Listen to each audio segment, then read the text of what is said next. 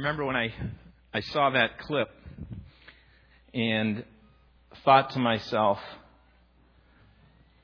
how, at least at this point, that writer got something really true. And that is, it's really easy in this life to live blinded and a slave. And Jesus came and said, I come to give you truth that will set you free. If you're willing to accept and receive that, it will just change your entire life. It will cause you to see the things that are out there that you just haven't seen. But it's not something about that's just in the head. It's something that moves down into your heart. I was a junior in college when I was beginning to really wrestle with the truth of actually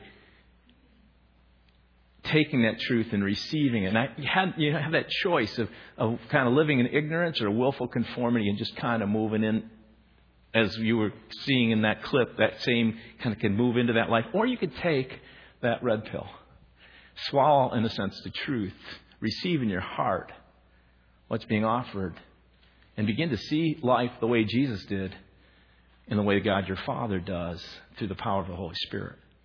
And I was in this junior in college, and it was around that time I was moving into that. And I shared with you a few weeks ago that it was in that time that I moved into a real time of depression. I mean, it was a 4-month period. If anybody's been in one of those before, you just kind of wonder if you're ever going to come out of it. It was not a good place. But I remember part of what I was wrestling with, part of it was a spiritual struggle. I remember hearing voices and almost in my head, and it wasn't some kind of schizophrenic thing. But hearing voices, and some of you may even relate to this, these voices say, you're crazy to do this. If you follow Jesus with everything, and I wasn't at that point contemplating even full-time ministry. You can follow Jesus in whatever path you're in.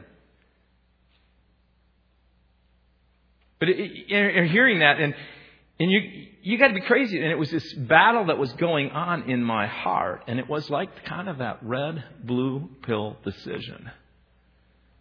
And I remember in faith just going, I want this. And these words of 2 Corinthians chapter 5, verse 17. If anyone is in Christ, he or she is a new creation. The old has passed away. All things become new. Was the experience that I began to understand. Paul concludes in his last letter in Ephesians some essential truths that talk about, just like we had said, there's a lot of things in life where it shows that there's this battle, this struggle. And he basically says in Ephesians chapter 6 that we're in a cosmic struggle. There is a spiritual battle for your soul. There is a real evil enemy, devil, Satan. And it's not a person, it's not your boss, it's not an employee teammate, it's not some other team that you'll, be playing. It's not like Denver Broncos against Seattle, right? It's not some business or political party or church or another people, and even people in other religions. That's not the enemy. So we don't fight against flesh and blood. He says against spiritual powers, but we have a mighty power of God available to us. And he says, be equipped. Put on the full armor of God on a daily basis. Put on this full armor of God. And the battle is this. It's not that you win. It's that you stand. 3 times he says stand. And you're standing your ground on what is true. Which releases you into freedom to see all that God has. So if you take away, just for a moment, the armor analogy, and you were to stand on these realities God has provided in this passage of Scripture that we're looking at, he says these are the things that you need to stand in. Truth, righteousness, peace, faith, salvation. This is working out of the wholeness of God through your mind. And he talks about the Rhema word of God, which is not just the Bible, as much as it is even the Word of God that he places in your hand like a sword through his Spirit in the moment of struggle. So Ephesians 6, chapter 10, verses 10 through 14 says this, finally be strong in the Lord and in his mighty power. Put on the full armor of God so that you can take your stand against the devil's schemes. For our struggle is not against flesh and blood, but against the rulers, against the authorities, against the powers of this dark world, and against the spiritual forces of evil in the heavenly realms.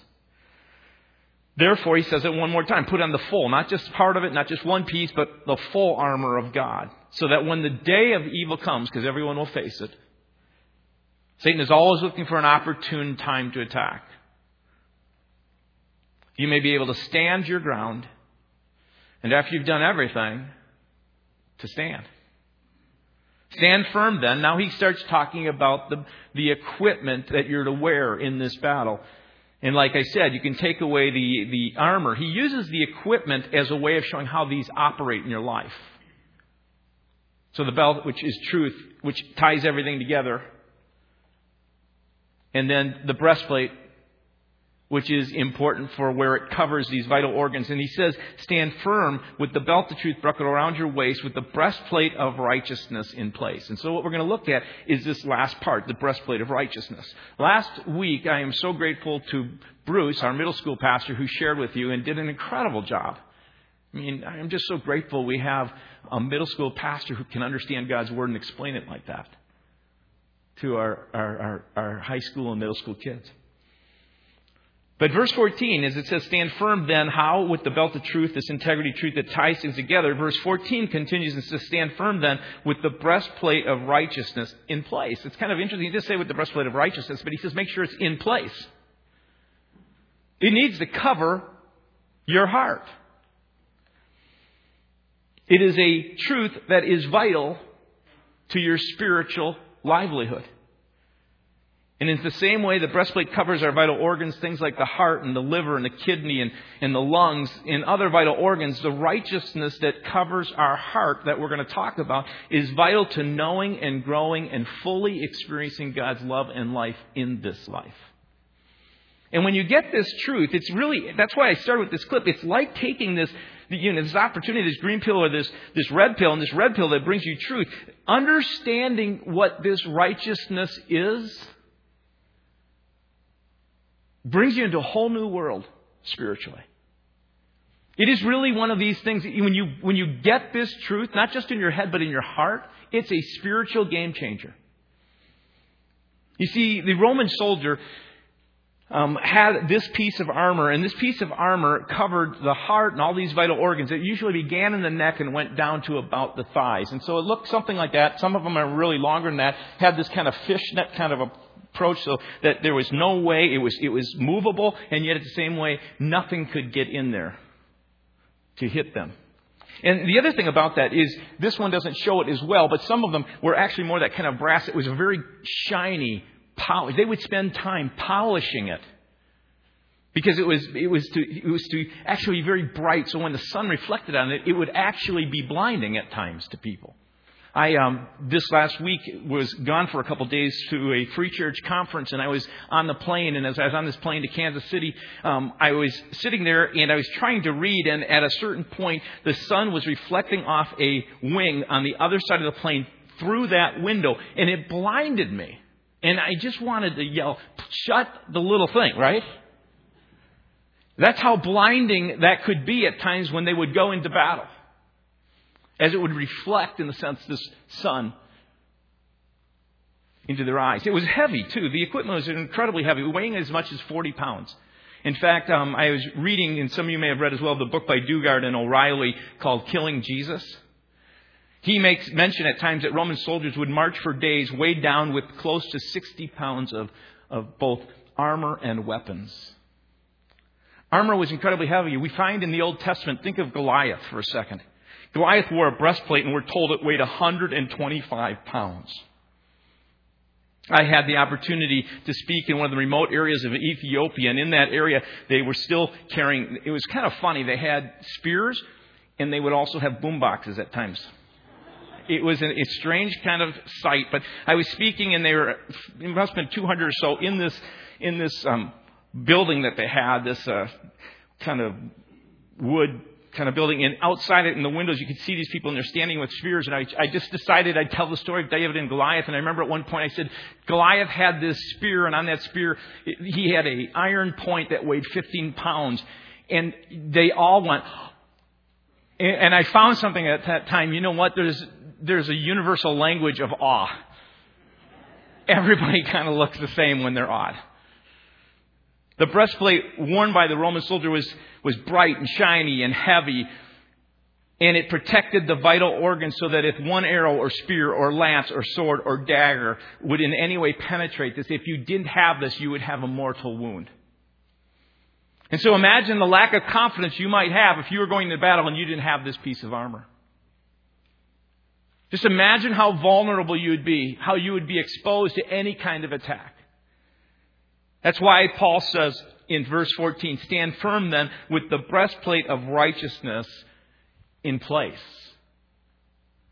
He is basically saying to each and every one of us that if you really want to have this game-changer truth in your life, it's kind of taking the red pill and understanding, not just in your head, but in your heart, what this is. You want to put in place over your heart spiritually, this reality and live in it all the time. Because understanding the righteousness that God has given you through Christ, released through the Holy Spirit, changes the way you approach life. It gives you confidence as you stand. There's a sense it gives you boldness in the battle. It impacts how you face every day. It impacts how you stand when you're tempted. It impacts how you stand even when you sin. It impacts how you stand when you pray. It impacts how you stand when you share your faith. It impacts how you stand when you are plagued with doubt or discouragement or you're depressed. It impacts how you stand when you take your final breath. Think about this. Even your final breath as you face death. This piece of equipment is still on and necessary. You know, if we weren't in a battle, we wouldn't have to worry about this kind of armor. But the reality is we are. You may not be in one right now. You may not be facing a day of evil in your life. But the whole idea is this, that even with Jesus, there came a time that he was tempted. And when he was done being tempted, it says that Satan left till there was an opportune time. Always, Satan is looking for an opportune time to get you to react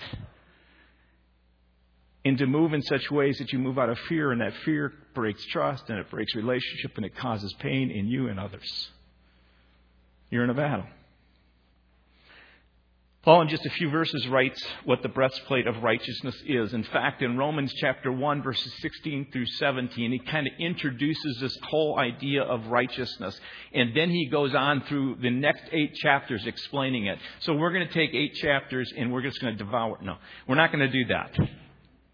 I'm going to try and kind of condense it into a couple thoughts. But you need to look at verse 16. It says, for I am not ashamed of the gospel. And here's how he goes on. He says, because it is the power of God that brings salvation to everyone who believes, first to the Jews, then to the Gentiles. For in the gospel, now catch this, the righteousness of God is revealed. A righteousness that is by faith from first to last. Just as it is written, the righteous will live by faith. This is a key verse. This is really the one that explains this whole idea of the breastplate of righteousness. If you catch the last line, that's what I'd love for you to live with. I'd love for you to take this word, the righteous will live by faith. I want you to say it out loud. If you feel comfortable, just say it out loud. The righteous will live by faith. I'll say it a little quieter. The righteous will live by faith. Now say it so you can hardly hear it. The righteous will live by faith. I would love for that to be something that goes over your mind and into your heart on a regular basis. You live by saying, the righteous will live by faith. Righteousness that lives by faith means simply this. You believe, you have faith in this truth, this reality. God makes us righteous. You don't. It's not in your power to do it. It's not in your ability to do it. If I was to put these concepts that we're going to talk about in just 2 words, I'd say the righteousness of God has been done for you. God has done it. And the next part we're going to talk about in a little bit is God is doing it in you. This is not just some intellectual truth, but it's a heart-revealed truth. You need to know this because, you can know this in your mind. I can tell you this in your mind, but it doesn't really do any good till it actually becomes something that you live with in your heart. That's why Paul in Ephesians 1:18 prays this prayer. I pray also that the eyes of your heart may be enlightened to the hope. That's a really critically important thing. This truth is out there. It's true. But until you take, in a sense, the red pill and it goes into you and you digest it and it becomes a part of who you are,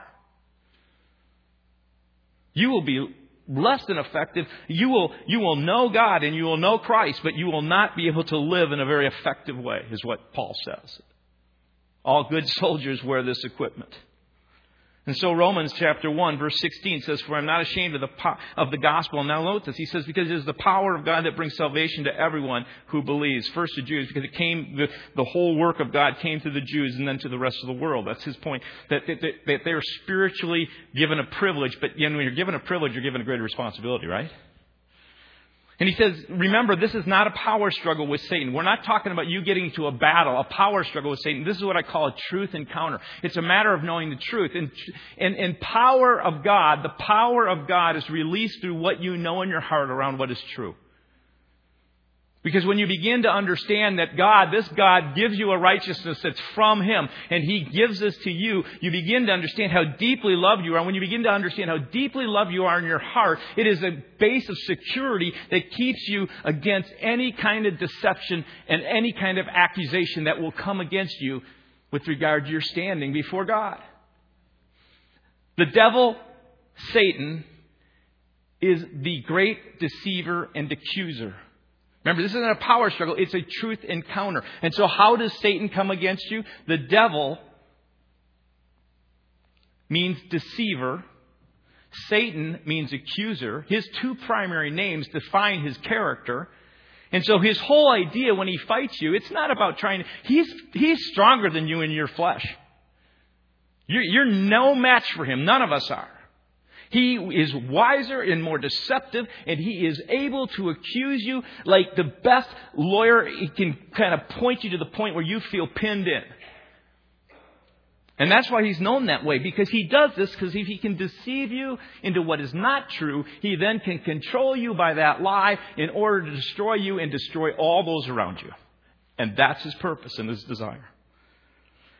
So Paul says, begin with the belt of truth against the deceiver, and now take this breastplate of righteousness against the accuser. This past week I had mentioned to you that I went to a Free Church conference. What I didn't tell you that it was a Free Church theology conference.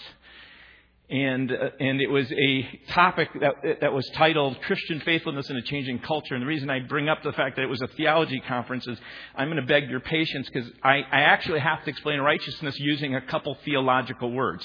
And I pray that it is not dry in any way. I pray that I'm able to put it in an accessible form so it's kind of on the bottom shelf and you can walk away and go, I didn't just get some theology. I actually got some truth that changed my life.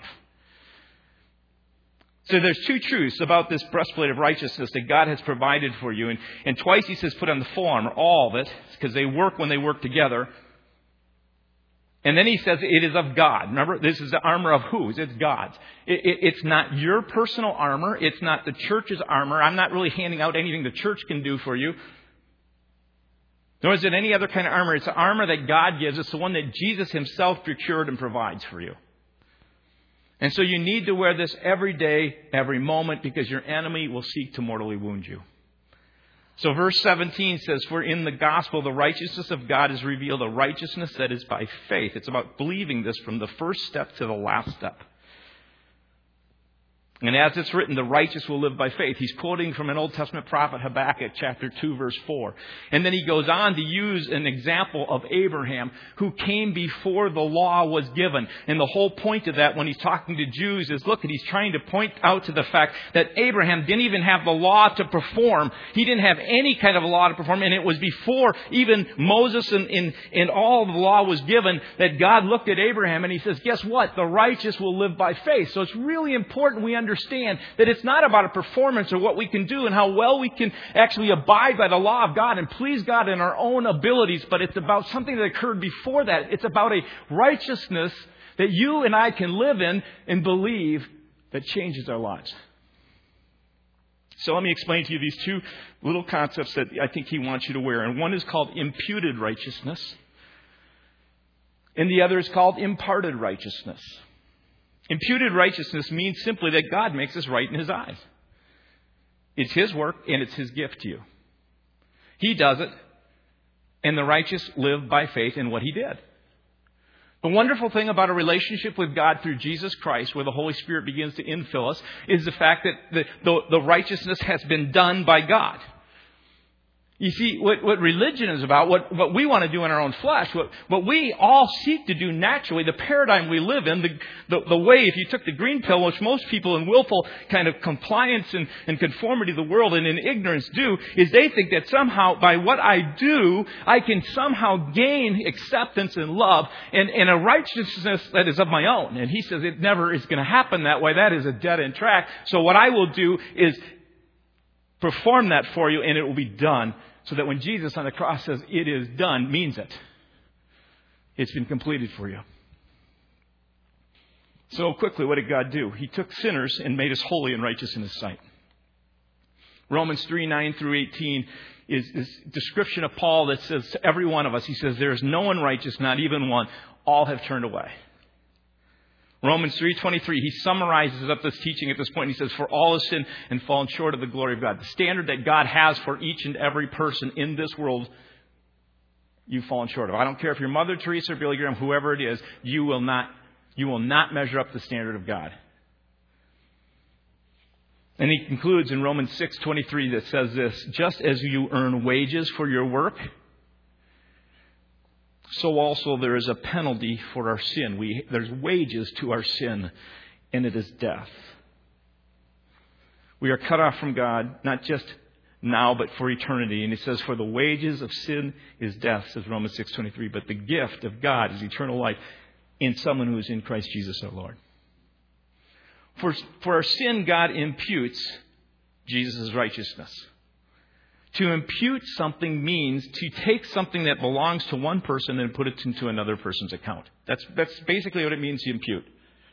It's an accountant's word about talking about a debt that's in one ledger, and you take this debt and you place it in someone else's ledger who has the ability to pay for it. So if I have a debt and I owe more than I can owe, and someone graciously comes along and says, Kevin, I'll take your debt that you have and you can put it in my account and I'll pay for it. Spiritually, this means that my sinful, self-seeking, self-absorbed, self-centered life results in death. And I have a penalty that I just can't pay enough to get out of. And then Jesus looks at me, because you're probably not like me like that. You're probably a little self-centered, right? Maybe a little self-absorbed. But let's just use me as the chief of these guys. And Jesus kind of looks at the Father and he says, you know what? Dad, I look at Kevin, poor guy. He through his selfishness and all that he's doing has accrued way more than he can ever pay for in any way to be justified in our sight. And the Father's going, yeah, it's a sorry case down there. And he basically says, Jesus says, I would like you to put Kevin's debt on my tab. And then Jesus gets really generous and he looks at everybody. Past, present, and future who are sinners. And he says, put their debt on my tab. Now, the righteous will live by trusting and believing in it. And that is like taking the pill. It just changes everything in your life. Because you get out of this kind of do and performance, although we will move back into that to a place where you understand it has been done. And what you understand is how much He loves you. So just a picture of that is, here is Kevin with all my sin, and it goes over to Jesus, who takes it and puts it in his account. But that's not it. When we talk about imputed righteousness, it's more than Him taking my debt and my sin and my penalty for death. There's something far greater than that. He actually goes on to tell us. The fullness of it is this, that He basically, Jesus, who is righteous and holy and full of life forever, says, you know what? Here's what I want you to do as well, Dad. I want you to take for Kevin and give him my fully righteous, holy, full of life, now and forever life. And just give it to Him. And I want you, the way you looked at me, and the way that you love me, and the way that I've obeyed you, and the way that I've responded to you, and the way that you have this just eyes of a father to a child who's never done anything wrong. I want you, as a result of this, now to look at Kevin in that way. And he goes, I will. Because of what He does at death on the cross. That is what is called imputed righteousness. Does that make sense? Okay, you might get this in your head. But what has to happen is you have to get it into your life. Because what's going to happen is that Satan, the great deceiver, is going to come along and he's going to deceive you and get you to start living in the way that you were. And he's going to move you from the sense of peace that you have, the sense of joy and the sense of love and the sense of his deep understanding of what God has done for you. And he wants you to start doing it on your own. And you start looking at your own actions and he comes along, deceives you, and he goes, look at how do you really think God loves you? Now this takes work. To move back to the place and say, you know what?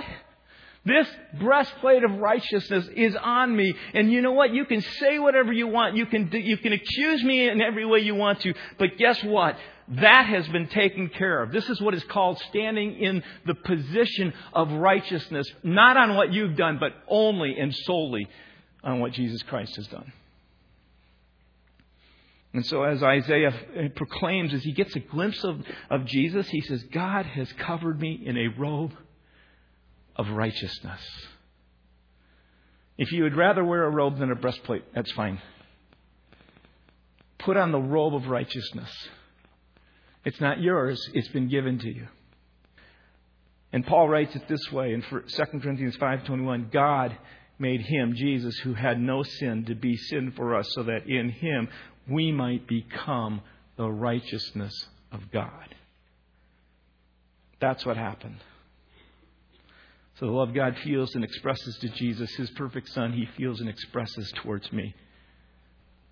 Cover your heart. Let the thought continue in your mind. The righteous will live by faith. And I believe that. And I am righteous because of God. Imputed righteousness means Christ's perfect righteousness is put into my account, imputed to me, put on me by God. And looking at me now, clothed in the righteousness of God, God pronounces me to be a just man, a righteous man. There is no condemnation, says Romans 8:1. There is no condemning to them who are in this righteousness in Christ Jesus. This is about standing in position, not about what you feel or what you may even think. Then there's this other aspect of it, which I call, and which theologians call, you have this imputed righteousness, but now God also imparts righteousness. Because you go, well, that's really great. I realize that I'm in this position, that God looks at me this way. But man, if you look at my life, I find myself throughout the day, I can record in my journal how many times I react in ways that are out of fear and insecurity and really out of selfishness and out of sin. And it's just, you know what? Even though that may be true, I sure am not feeling it. I don't seem to be seeing it. And here's the truth of it. God has done this for us. And guess what? Here's the imparted righteousness. God is doing this in you. He is giving you His Holy Spirit. See, imparted righteousness is the work God begins in your heart the moment you give place your faith. You put your faith and confidence in Him. He begins to make you righteous through His power and His Spirit. The first removes the penalty of sin. The second removes the power of sin.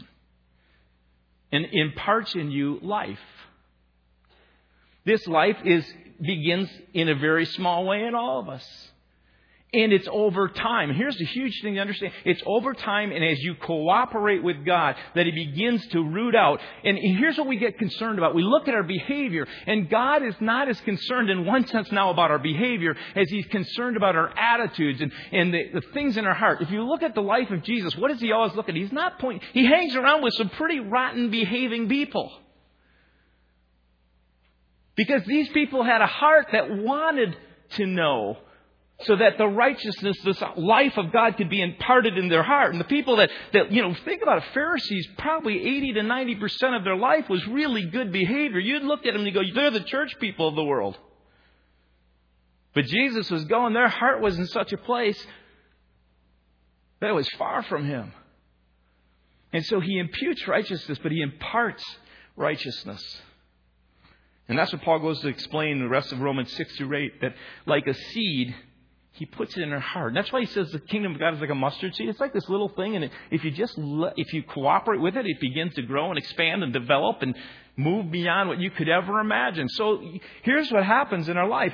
If you have received Christ and stand in this righteousness, you're in this position of righteousness, you have also the opportunity to receive the Holy Spirit and to ask the Holy Spirit to fill you and to move in you. And in this life that is in you, that is right here, you can say, Spirit of God, now begin. I want everything within me to begin to start letting you take control and to move through my entire life.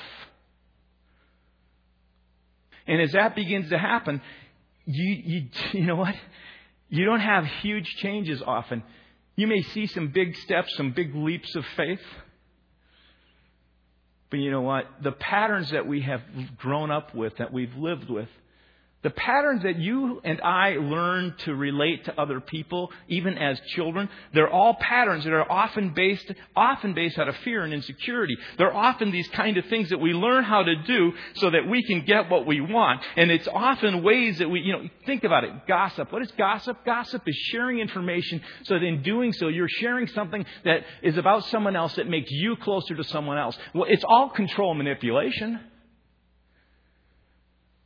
In fact, if you look at every way that you may act, any kind of way, you'll find that it's almost always about your flesh in fear trying to manipulate and control in order to get what you want. And if you live this way long enough, people who are really open to seeing this and are not real successful, because eventually you begin to realize what is been working for you no longer works. It creates now a prison, and what once worked to protect you now is so protective it becomes a prison that it destroys the kind of intimacy and the kind of life and the very things that your heart most longs for.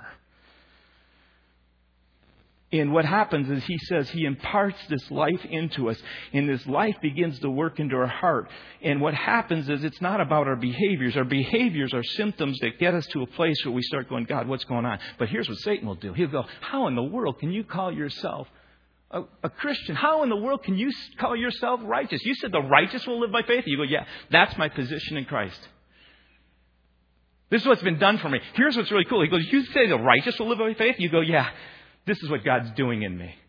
You're right, and I blow it.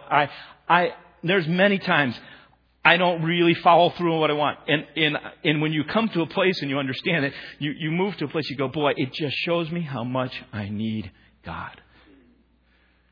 That's been one of the biggest things for me to learn in my life, is when I come to those places when Satan begins to accuse me, I'm learning how to, and I'm growing and standing in this position of righteousness, which is not just some external thing. It's about understanding how deeply God loves you, that He would give you His Son's life.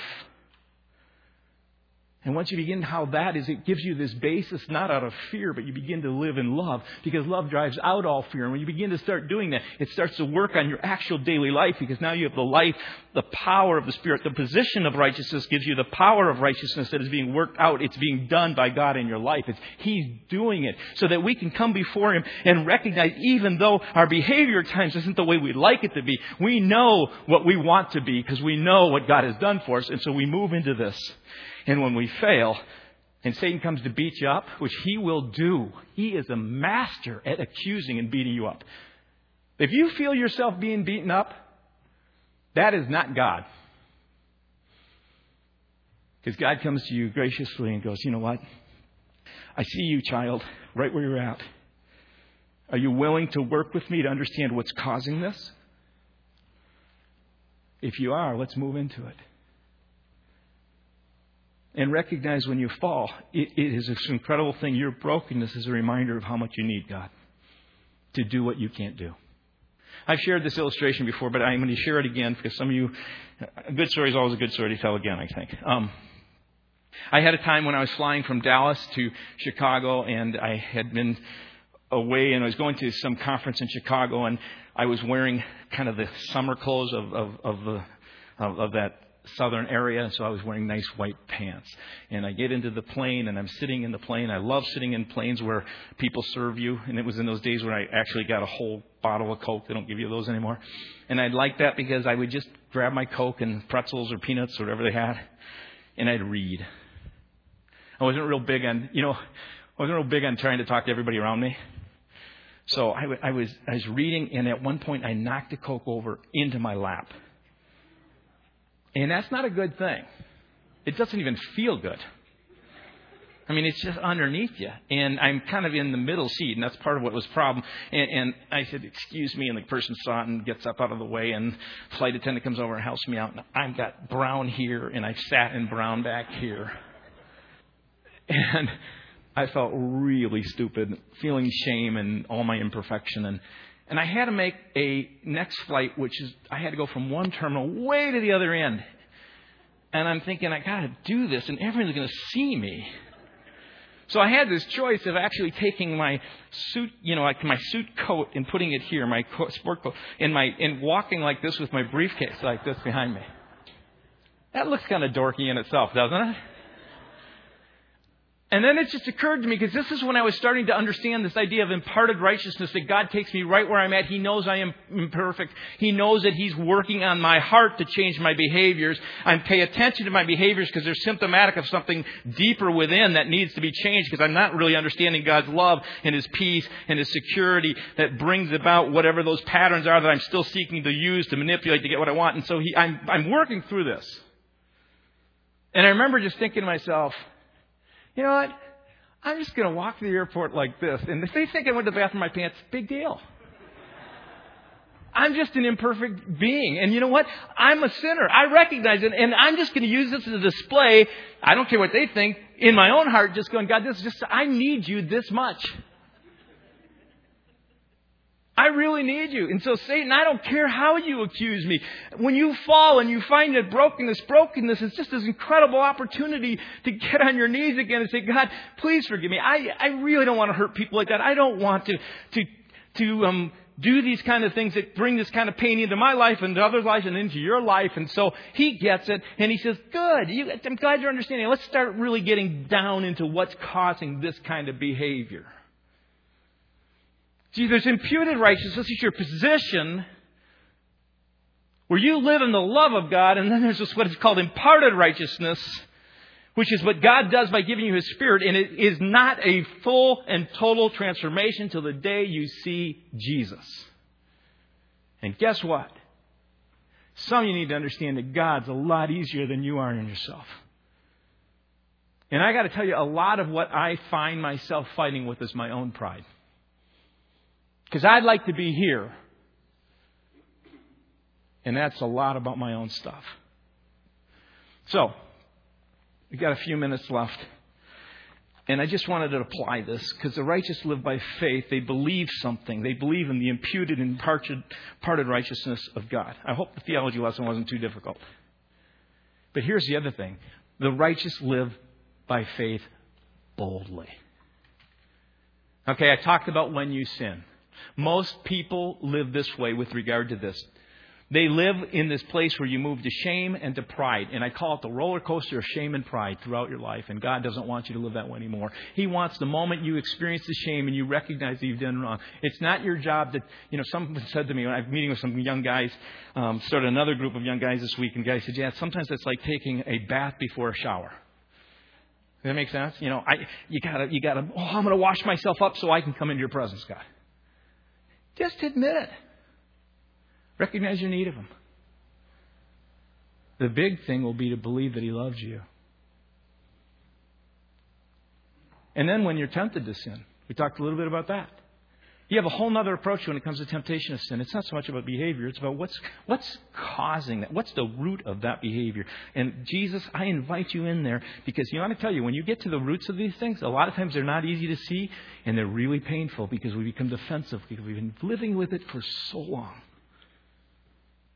But it changes the way you go when you're tempted to sin. It changes the way you face prayer. Have you ever found that when you start to bow your knee, yourself before God and get on and bend your knee to pray, there is these voices that come to you and say, you're no condition to pray, you're unworthy. You think God's going to really listen to you? That's all the enemy trying to keep you from what you know to be true. Because the righteous will live by faith, and they boldly, as it says in Hebrews 4:16, approach the throne of grace with confidence, because it's in that place you receive mercy and grace. He wants to keep you from there. When you share your faith, You can share your faith in a whole new way, because now it's kind of like, it's not about your behavior, It's about the fact that you're a person of the heart, and people begin to see that. And it's not about pride. You begin to shine like that armor. You begin to shine what's coming from God. And God, they look and they go, whoa, what's going on? And you go, well, it's God. And then the last, I just want to share with you this. When you face death, and I think this is important for some to hear, and in our congregation it'll be important to hear. Because when you face death, some of the greatest saints, you catch it, some of the greatest saints have had a terrible conflict with the devil on their deathbed. And you might be going, well, yeah, that's not me. And then Scripture says, let him that thinks he stands take heed lest he fall. Because Satan hates the believer. He will do anything to shake your faith and confidence in God and His love for you. He will seek at times to do it even up to your last breath. I just want you to know that even up to your last breath, He will seek to attack and shake you. D. Martin Lloyd-Jones writes this: he has tried to shake some of the greatest saints on their deathbeds, reminding them of their past sins, reminding them what they had failed to do, the poverty of their works and service for Jesus. In that time of physical weakness with death, staring them in the face, the devil is no gentleman. He will try then to shake you and cause you to fall. But Paul says, cover your heart. Put on the breastplate of righteousness. It is not your work that you put your confidence in, even on your deathbed. It is His work. So I just tell you, I'm encouraging all of us to put on the breastplate of righteousness. Cover your heart. The righteous, not your righteousness, but God's righteousness. The righteous live by faith, and they do so boldly.